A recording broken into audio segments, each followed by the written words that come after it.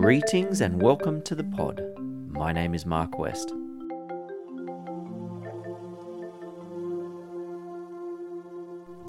Crayweed is a type of seaweed that forms dense forests on shallow reefs all the way from Port Macquarie to Tasmania off the east coast of Australia.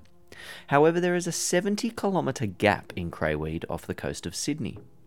Sometime during the 1980s, crayweed disappeared completely between Palm Beach and Cronulla, likely due to the poorly treated sewage that used to be pumped directly onto Sydney's beaches. However, despite Sydney's water quality improving dramatically since the establishment of the deep ocean sewage outfalls, the crayweed forests have not returned. Ziggy Marzanelli leads the crayweed restoration research at the University of Sydney and the Sydney Institute of Marine Science, and is part of Operation Crayweed, a concerted effort to restore Sydney's underwater crayweed forests. One of the places they are working is Cabbage Tree Bay near Manly, and they have enlisted the help of the ocean swimming group Bold and the Beautiful, and look out for a podcast episode about that in the near future. But for now, I started by asking Ziggy, what is crayweed and why is it important?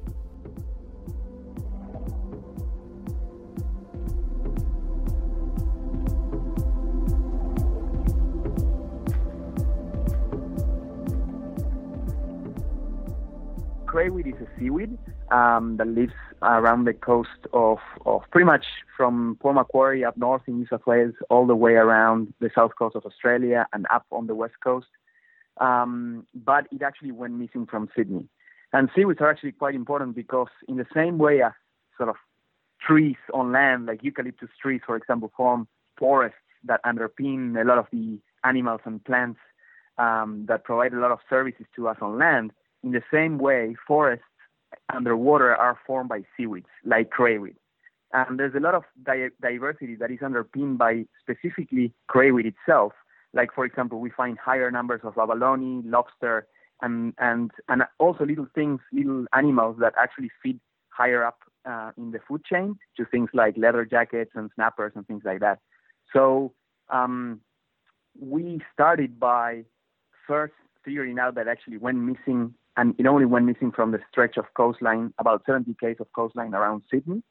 And then we started developing methods to actually figure out if we could actually bring it back, not only crayweed itself, but also all the diversity that crayweed underpins and that went missing when this underwater forest went missing. So in collaboration, this is a large collaborative project, so it involves University of New South Wales, University of Sydney, people from the Department of Primary Industries, Fisheries New South Wales, all around the Sydney Institute of Marine Science, which is a hub for marine ecology and marine science generally here in New South Wales. So once we pinpointed what happened and why it went missing, we started developing experiments to actually test whether we could actually bring it back. And those were extremely successful. And then from then on, we started scaling up. And the goal really is to bring back crayweed along those 70 km of the Sydney coastline where it used to be really abundant and healthy. And about 40 years ago, it disappeared and it never came back. That's really interesting. So why did it disappear and why from just that small stretch? Yeah, so that's a very good question. So if you go back in time, so essentially Sydney around the 60s, 70s was growing quite fast. There's a lot of population around and living on the coast and using the coast. But sadly, the treatment of, for example, sewage was really bad at the time. And actually, sewage was pumped right onto the coastline. There were protests around the 70s and early 80s in Bondi Beach, for example, because people didn't want to even get in the water because of the really poor quality there. And the government responded to that. And what they did is in the early 90s, they improved the treatment of sewage. But most importantly, what they did is they actually decommissioned all the sewage outfalls that were right on the beach. And they built these new outfalls, which are the ones that we have now that pump the sewage really, really far away. And basically, the increase in water quality was dramatic. Only a couple of years afterwards, you look at the data back then, and the water quality improved significantly. And you can see today, you guys swim a lot, I go surfing and so on. The water is really, really, really nice. And the quality of the water, given that we live in a highly densely populated city compared to other cities around the world is actually fantastic, right? However, the interesting thing is that despite that significant and rapid improvement in water quality, this species did not come back on its own. So that was that change in water quality happened in the early 90s, and we and colleagues of ours did surveys to figure out where crayweed was missing from, and those surveys were done in about 2007, 2008. So it's been like almost 30 years, and until now, more than 40 years since that happened, and this species has not been able to come back on its own. And this is not specific of crayweed. If you look at the literature in general, not only marine systems but also in systems on land, there's a lot of examples where once you remove the cause of degradation or mitigate it, those systems do not recover on their own. So that's when you need to start thinking about doing something about it and some type of intervention. And ecological restoration is one of those types of intervention. And here what we did is, number one, once we knew that the cause of the problem, the initial problem, was mitigated, and water quality actually improved to levels that these species can actually healthily grow, we tested that by basically bringing adults from surrounding populations in Sydney and planting them in sites in Sydney where we knew it used to occur before all these problems.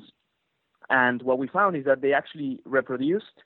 They had babies, we call them craybees, and those craybees eventually grew and became adults, and they themselves started reproducing, and those populations started expanding. So we have one of our oldest sites is about 8 years old, and we have crayweed growing 300 to 400 meters away from the initial planting site.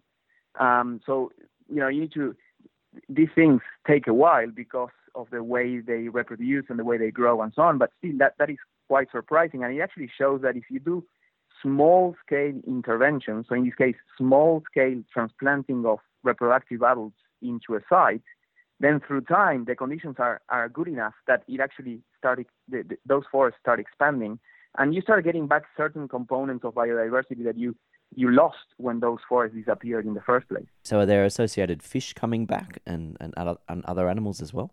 Yeah, so we've been basically surveying those sites where we planted crayweed, and those crayweeds have actually started expanding. And we also survey sites where crayweed never disappeared, so outside of Sydney. Those are sort of our goals. That's what we want to achieve. We want to achieve forests that look like the ones in sort of more pristine areas or areas where it never disappeared.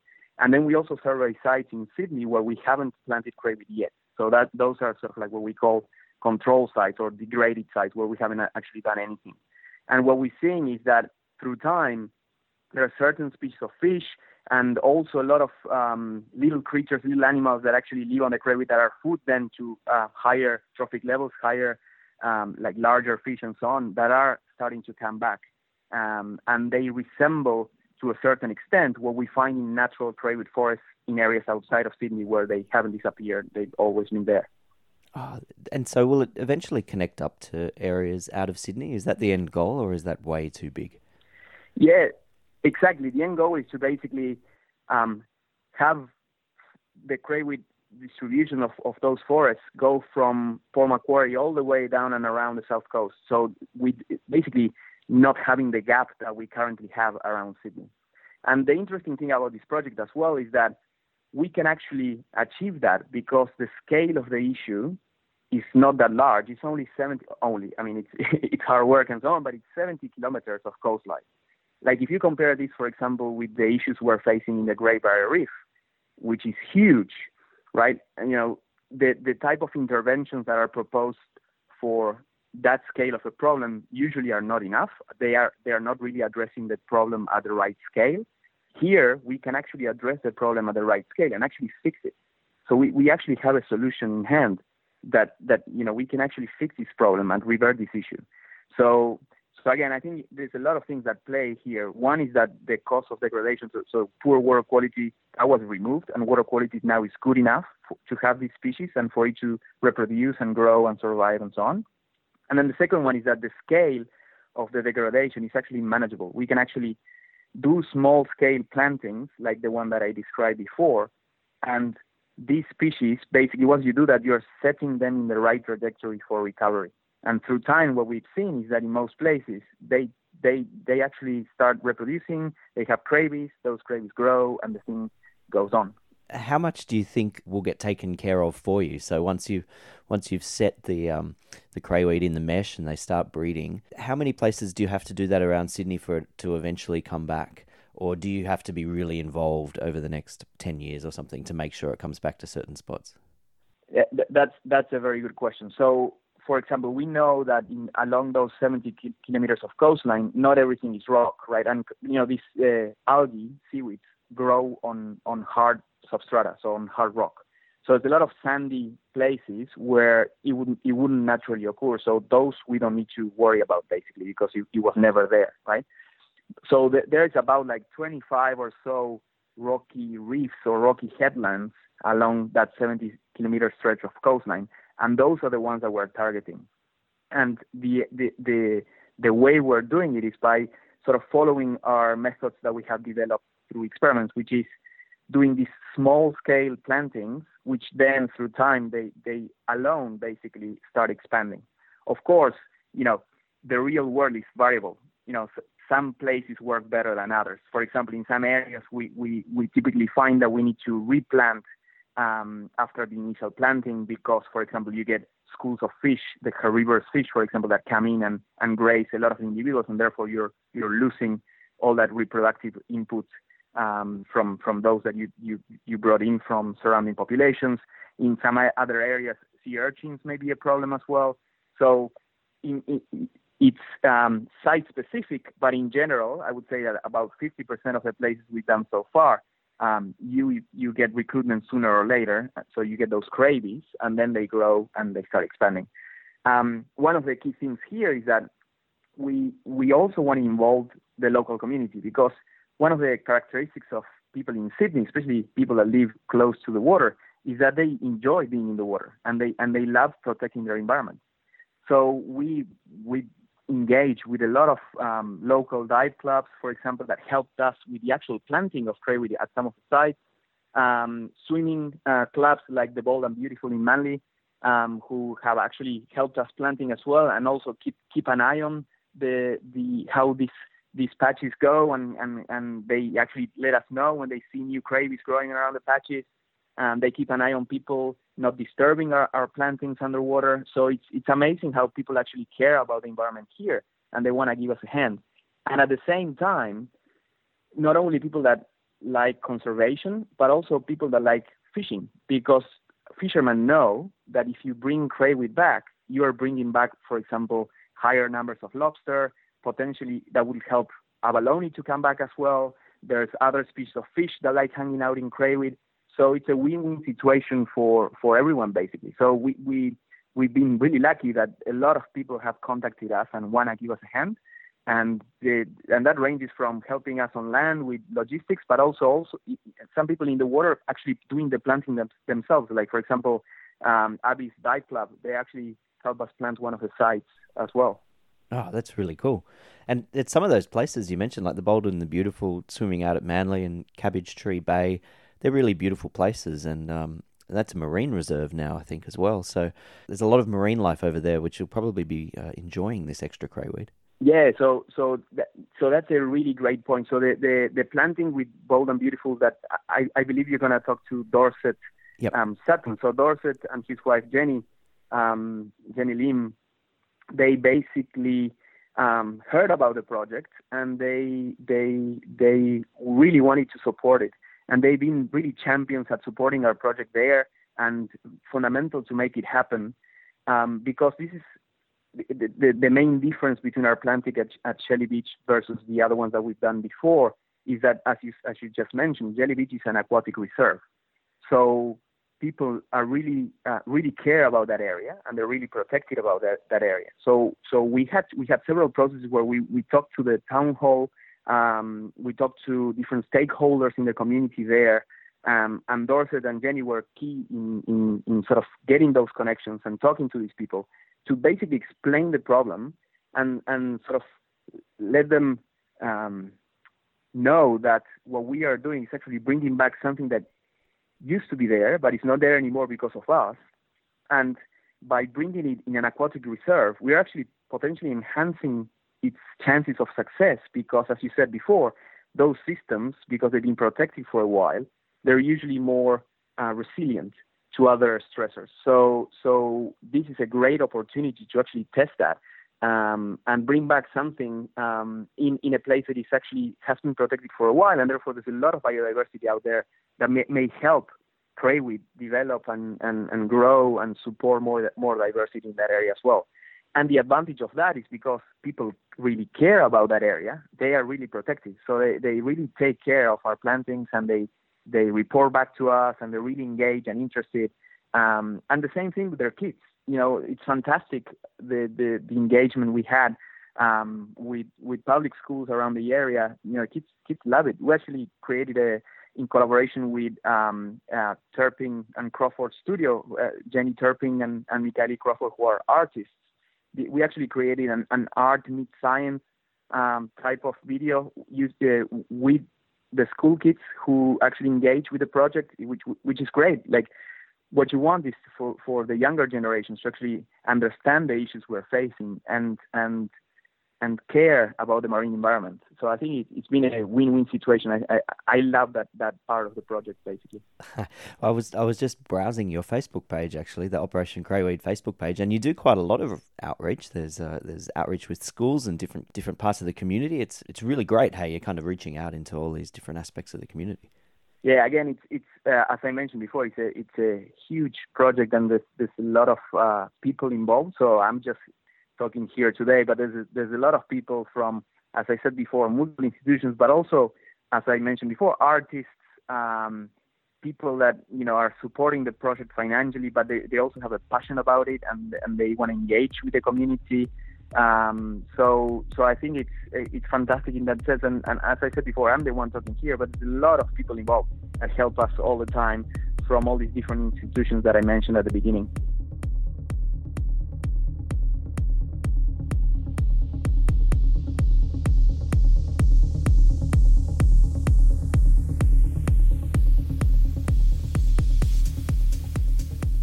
Is crayweed disappearance a problem in other parts of the country or in any other part of the world? Crayweed is only native in Australia. So it's a species that actually occurs only on the southeast coast of Australia. The issue we're facing now in this part of the world, I mean, you hear people talking about ocean warming and acidification, future issues in marine environments. Seaweeds actually are some of the species that are likely to suffer the most in this part of the world, because the southeast coast of Australia is actually warming at a much faster rate than other places in the world.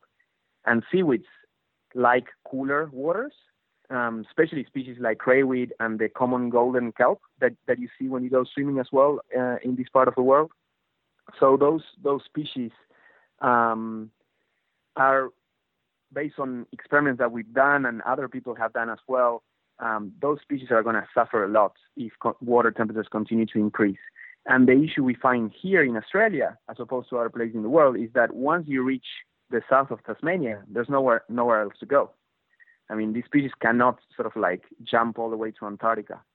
So what we're going to potentially be seeing is range contraction of the distribution of some of these species. So you're going to lose some of the forests up north, but they're not going to expand elsewhere because they don't have anywhere else to go.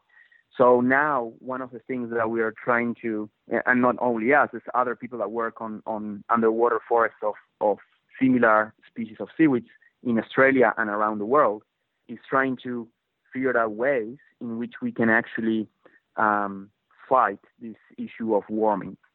Because, for example, in our case with crayweed, we are restoring crayweed now, but we also want it to be here in 100 years' time, for example, right? But in 100 years' time, we know waters are going to be warmer. So we're trying to figure it out and understand for example, which populations may be more resilient to increases in water temperature or to heat waves, for example. Can we use those populations for the plantings that we do here, so that the populations we're creating here have actually some some component of those that are more resistant or resilient to future conditions. It's interesting that like crayweed and other seaweeds are significant carbon sinks, aren't they, as well? Yeah, so crayweeds are and other seaweeds are, especially large brown seaweeds, they grow really fast.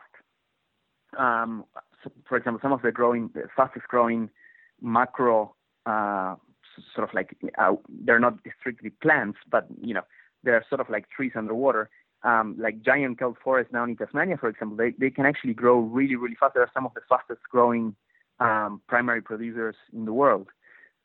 So by doing that, they're actually accumulating carbon.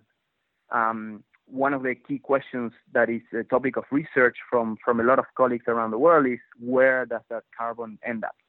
Because we know that they're actually capturing it. Does it go back into the environment, or is it sequestered? And that's a very key question from the point of view of climate change, because potentially there's a lot of investment in planting forests on land. Potentially you could also sequester carbon by planting forests underwater. And that's a win-win situation, because you are restoring some of damaged places by planting these crayweeds, and you're getting the benefit of not only bringing back these forests and all the diversity and so on, but also potentially sequestering a lot of carbon. So yes, that's absolutely true. And there's a lot of research at the moment being done on trying to determine the fate of the carbon. So Tasmanian kelp forests are quite famous, or at least I knew of them, and they've been largely wiped out as well, haven't they? That's not through sewage? Is that through human use in some other way, isn't it? So yes, Tasmanian kelp forests, the main kelp forest, those forests are formed by different types of species, of which probably the two most important ones down there from the point of view of degradation are the golden kelp, the same one that we find here, and that basically is the same species that is distributed across the bottom half of Australia. And then you also have the giant kelp forest, which is the one that I was talking before, that they're basically like really tall trees. They grow up to 30, 40 meters from the seabed all the way up to the top, up to the surface. And they're experiencing declines of both species. So the golden kelp, and both of them is related to ocean warming. So the golden kelp, what happened is around the 1950s, the long spine sea urchin that we have here started. Those urchins reproduce by they release their gametes to the water column, and then you have a larval stage. So it's an urchin larvae that lives in the water column from weeks to months. The intensification of the Eastern Australian current has delivered larvae of this urchin to Tasmania, where it never used to occur before. And then from the 1950s, they started seeing these urchins getting to the northeast coast of Tasmania on the tip there. And then through time, what they've seen is expansion of this urchin further south as the Eastern Australian current intensifies.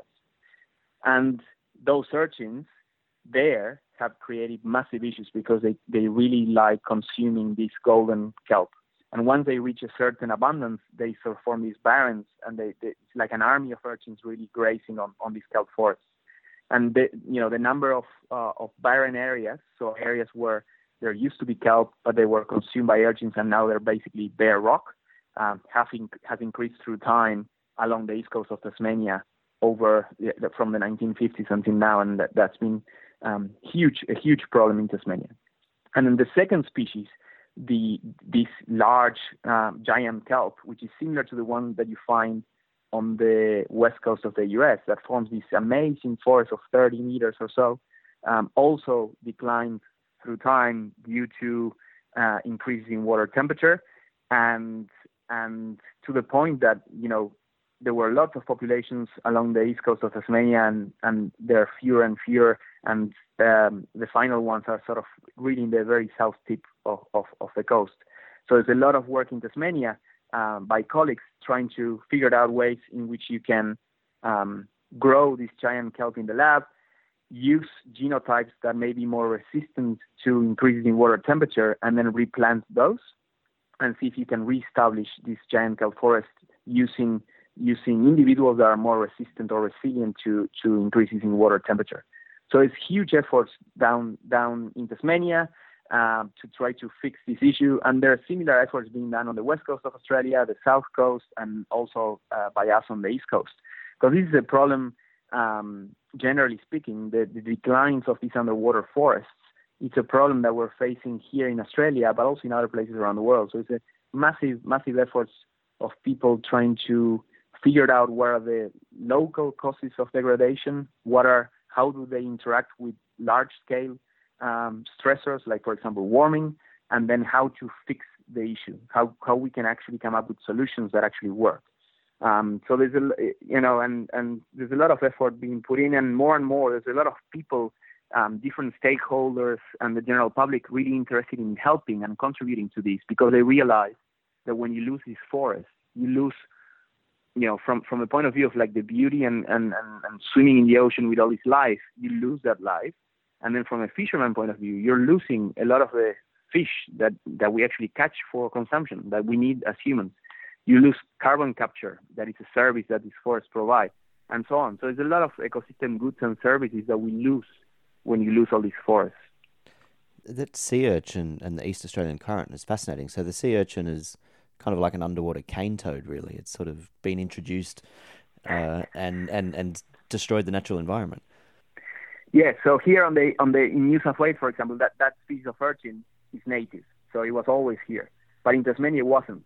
Right. So it only got there because of the intensification of the Eastern Australian current. So it's sort of like Nemo, the movie from Disney, but with urchin larvae that started getting into Tasmania, and it caused a massive problem. And the intensification of the Eastern Australian current is because of us. It's related to how we are changing the climate of our planet. So as I said before, it's a combination of large-scale problems and stressors like ocean warming, with small-scale things like, for example, in the case of crayweed, water quality. Some of them are much easier to fix than others.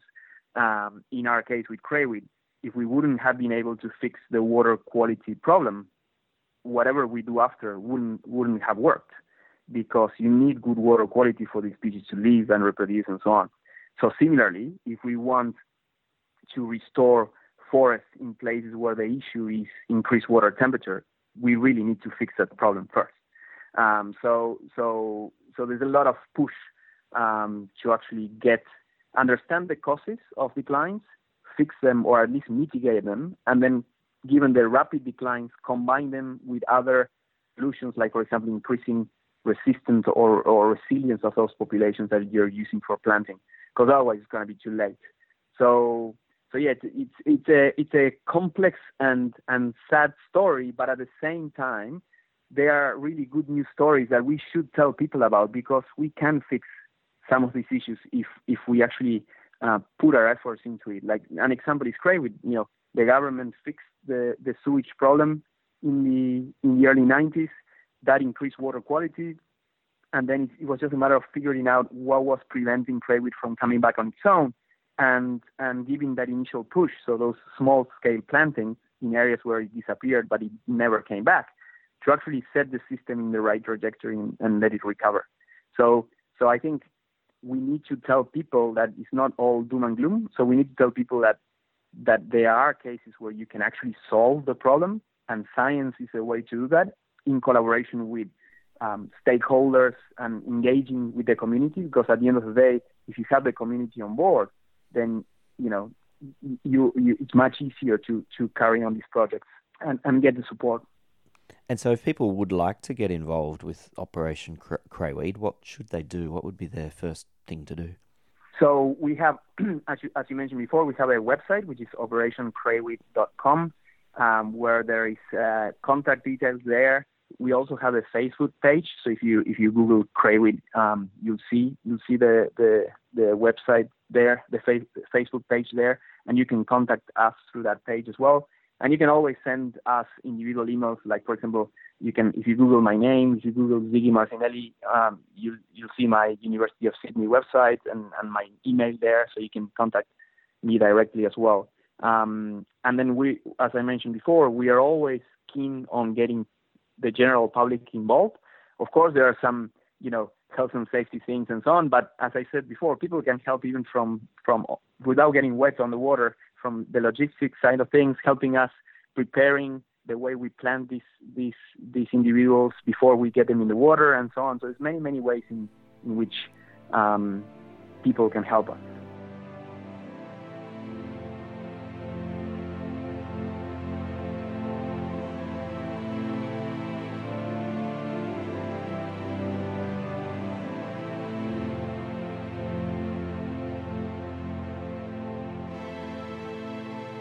So you're in your daily life. You're with the School of Life and Environmental Sciences at Sydney Uni. Is all your work around this area and restoring biomes like this? In general, I'm a marine ecologist, so I try to understand what basically creates, maintains, and impacts marine biodiversity and marine functioning. So I do work a lot with underwater forests of seaweeds because they are a key fundamental habitat here in our coastlines. But I do a lot of stuff around understanding interactions between things that you cannot see, like, for example, microbes, bacteria, and so on, and these large marine organisms like seaweeds and so on. And then the idea is try to figure out, in the same way, for example, as there's more and more understanding on how, for example, our gut microbiome, the bacteria that we have surrounding us and inside us, are actually really key for us to digest food and live healthy and so on. Try to understand which microbes are fundamental for example, seaweeds or crayweed to actually reproduce and grow and be healthy. So there's a lot of research that I do that is along those lines, basically. And I guess the applied side of things would be, understanding that, for example, can help develop similar things to probiotics, for example, for underwater forests and similar things like that. That's a fascinating idea because you can imagine if the whole forest has been wiped out and then you introduce crayweed back, all the rest of that bacteria and whatnot's not just going to magically reappear. I mean, maybe the currents will bring it there, and over time, maybe it'll get a foothold, but it's not going to happen just instantly or kind of just magically, is it? Yeah, there are fundamental questions of, for example, given that, and there's a big difference between animals and plants on land versus the ones in the water, because on land, the amount of bacteria and other microbes in the air is really, really, really low compared to what you find in the water in the oceans, right? So you can think about these plants and animals being in a soup of microbes.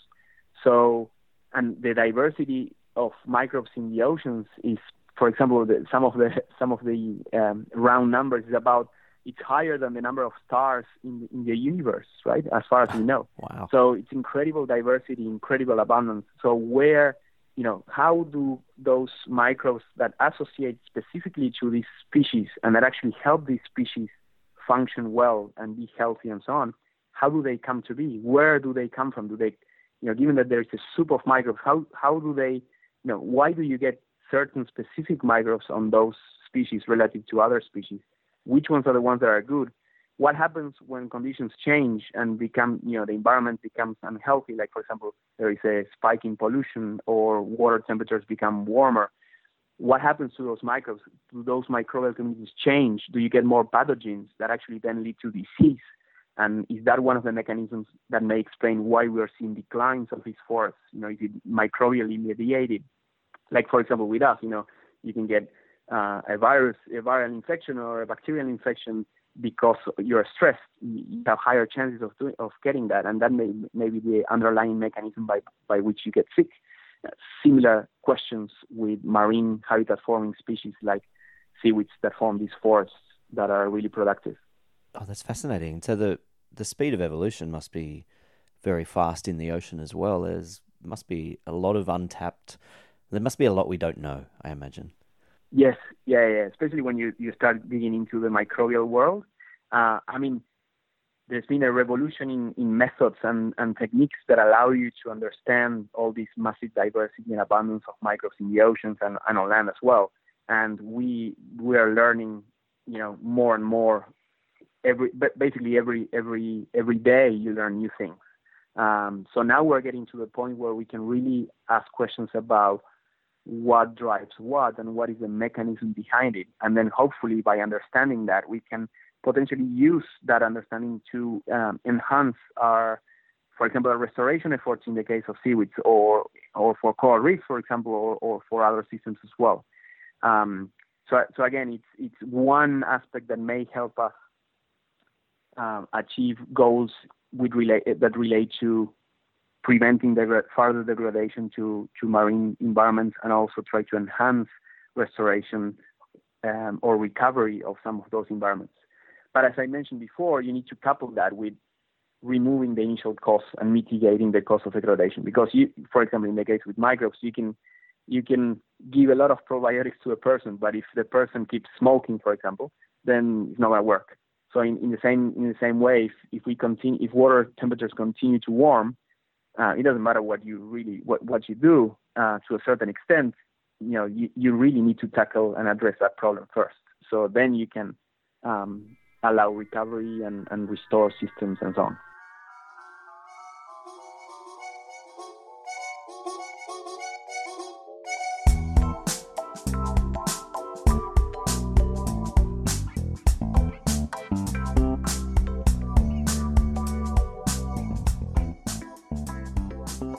So what's next for Operation Crayweed, or what's next for Ziggy Marzinelli? So for Operation Crayweed, we really want to achieve that goal of bringing it back at the scale of degradation, so it really solve the problem at the right scale, which would be unique for these systems. And we have a great opportunity here because the scale is actually manageable. So we continue to reforest some of those places, some of those reef headlands around Sydney. And then obviously there's a lot of problem solving in some places. As I mentioned before, some places work better than others. So then it's about science and figuring out what is preventing recovery in some places and how can we enhance it and so on. And then at the same time, continue to engage with the public, because as I mentioned before, especially with the kids in schools and so on, because if they understand there is a problem, they're the ones that are going to be solving all these environmental issues in the future as well. And protecting the marine environments in the future. So I think that's a big component of the project as well. And my colleague Adriana Verges from UNSW, she's been championing that side of the project. And then in general is to basically continue to do research and discover new things. This is what science really is about. It's about discovery. So then you can understand really how systems work, and that allows to develop solutions that can be successful in the face of all these changes that we're facing. That's really cool. That's really exciting. I mean, it's the problem is obviously representative of a really big issue, but what you're doing is really quite exciting, I think. Yeah, I really like to reinforce the point that there's a lot of people involved here, and it involves a lot of institutions, especially around the Sydney Institute of Marine Science, and together I think we're doing a great job. And I think science in general is becoming more there's a lot of more collaborations going on in science, because the nature of the problem and the scale of the problem, right? And more it's known that you need to involve the general public and the communities and so on. Social science is becoming more important as well, to couple it with just not only just doing marine ecology or marine science. You need to couple that with engaging the general public and understanding how to engage the general public and so on. So I think, it's a big team of people, and the good thing is that we're all pushing to the same direction, and hopefully we can actually address the crayweed problem in Sydney and bring it back to the whole gap in that coastline, and then hopefully we can learn from this relatively small project, and then try to and that can guide us to other larger projects regarding issues that are occurring at much larger scales.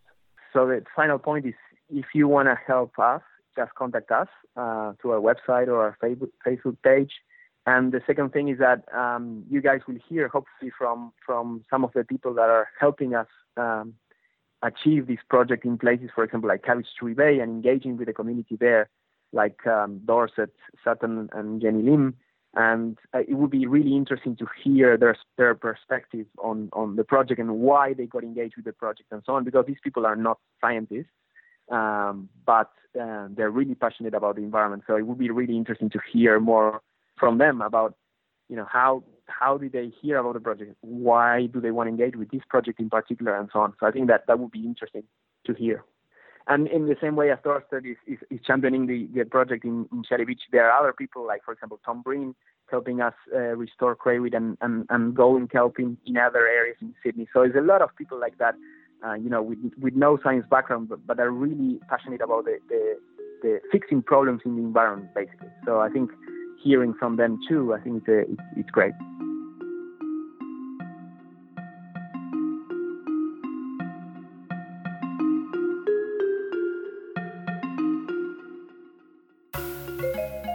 Thank you very much to Dr. Ziggy Marzanelli for taking the time to chat to me about Operation Crayweed. If you'd like any more information on anything you heard in this episode, get over to the website at www.thepodpodcast.net. That's www.thepodpodcast.net. Over there you'll find links to Operation Crayweed and the Bold and the Beautiful swim group if you want to get involved yourself. Thanks very much. I'll catch you next time on the pod.